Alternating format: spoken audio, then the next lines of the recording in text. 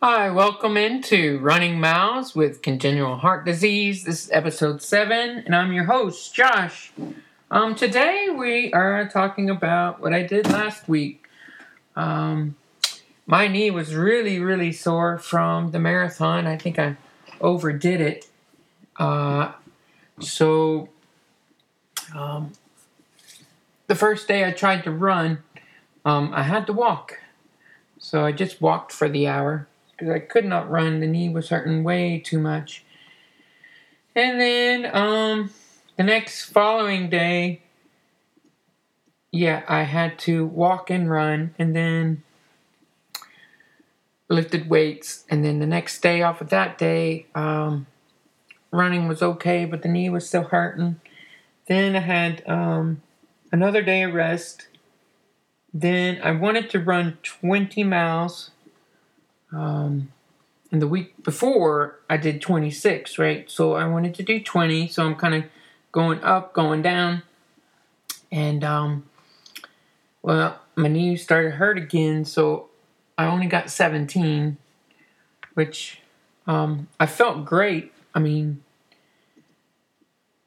if you can understand that, I felt good. It was just the knee was hurting. That's why I kind of had to cut it short. I mean, I guess you could take some Advil on the run with you and then take some of that, and that can help your knee pain, but decide not to do that. So, but I think I'm going to switch around my workouts this week, and hopefully I can get the long run, because this week I'm supposed to get 30 miles. So,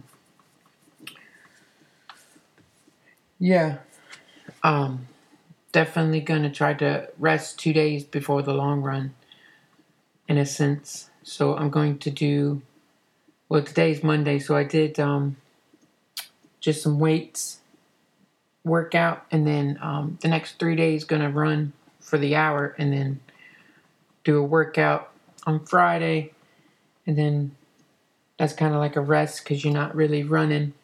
And then I have another rest on Saturday, and then I'm going to do the long run on Sunday. So hopefully that can help the knee a little bit. And I can continue. No problems. Doesn't work after that, I probably have to take an extra day off or something, see if I can get this knee to work. I don't know if it's my shoes are too cushioned or what, and why the knee's hurting. I was trying to read a little bit about shoes, but I feel like if you're running for 13 miles, you might want some cushion on your shoes. I mean, if you're running for 13 hours, you want some cushion on your shoes for sure. Your feet will hurt really bad, I think. But I was going to post with this workout what my plans were for the next 8 weeks with the workout for the ultra and my 2-a-days. So kind of got it wrote down here. I got week 1, I got 20 miles. Previous to that week, I did 26, right? Because I did the marathon. So at this point, 8 weeks out, and I ran a marathon. So I'm going back. So I'm going to do 20. Then the next week, I'm going to do 30. Then the next week, I'm going to do 20. So I'm going to go back. Then next week, I got another marathon. So I'd be due 26. But then I got my 2-a-days. So then the next day after that day, I got 15. And then I'm going to go back again. The next week and do 20, but then I got my 2-a-days. So the next day after that, I'm going to do 15. And then after that, I got, I'm going to do 40. And no more 2-a-days. Just 2 weeks I'm doing 2-a-days. And then I'll go back from that. So I'll do 25 week 7. And then week 8, I run the ultra, which would be are 62 miles. So I don't know if I'm leaving too much out. I mean, the longest one I'll have is 40. So I don't know if that's too short or not. But that's what I'll be doing. Maybe I need to get 45 on that day, in the 6th week. But that's just what I plan. I mean, if you're doing your own schedule, you come up with your own stuff. But anything I read about, you kind of want to go up and then down. Give your legs a little rest, I guess. And so that's the plan. And hopefully my knees can stick with the plan. I know my head's there. I just don't know if my legs are there. So we'll see. I'm going to just keep icing them. And, I switched the workout. So hopefully that will help. 2 days of rest before the long run. That might help. And hopefully I'll have a good long run. So that should take me probably about 6-7 hours to run 30 miles. Or 30 miles. Because I'm a slow runner, so I'm like, I'm happy to get 5 miles in 1 hour. That's like the fastest time that I can do. Usually it's like 4 miles in 1 hour. If you're running a pace of 14 or 13 minutes a mile. So, definitely takes a lot of time away to do these long runs when you're a slow runner. So, but,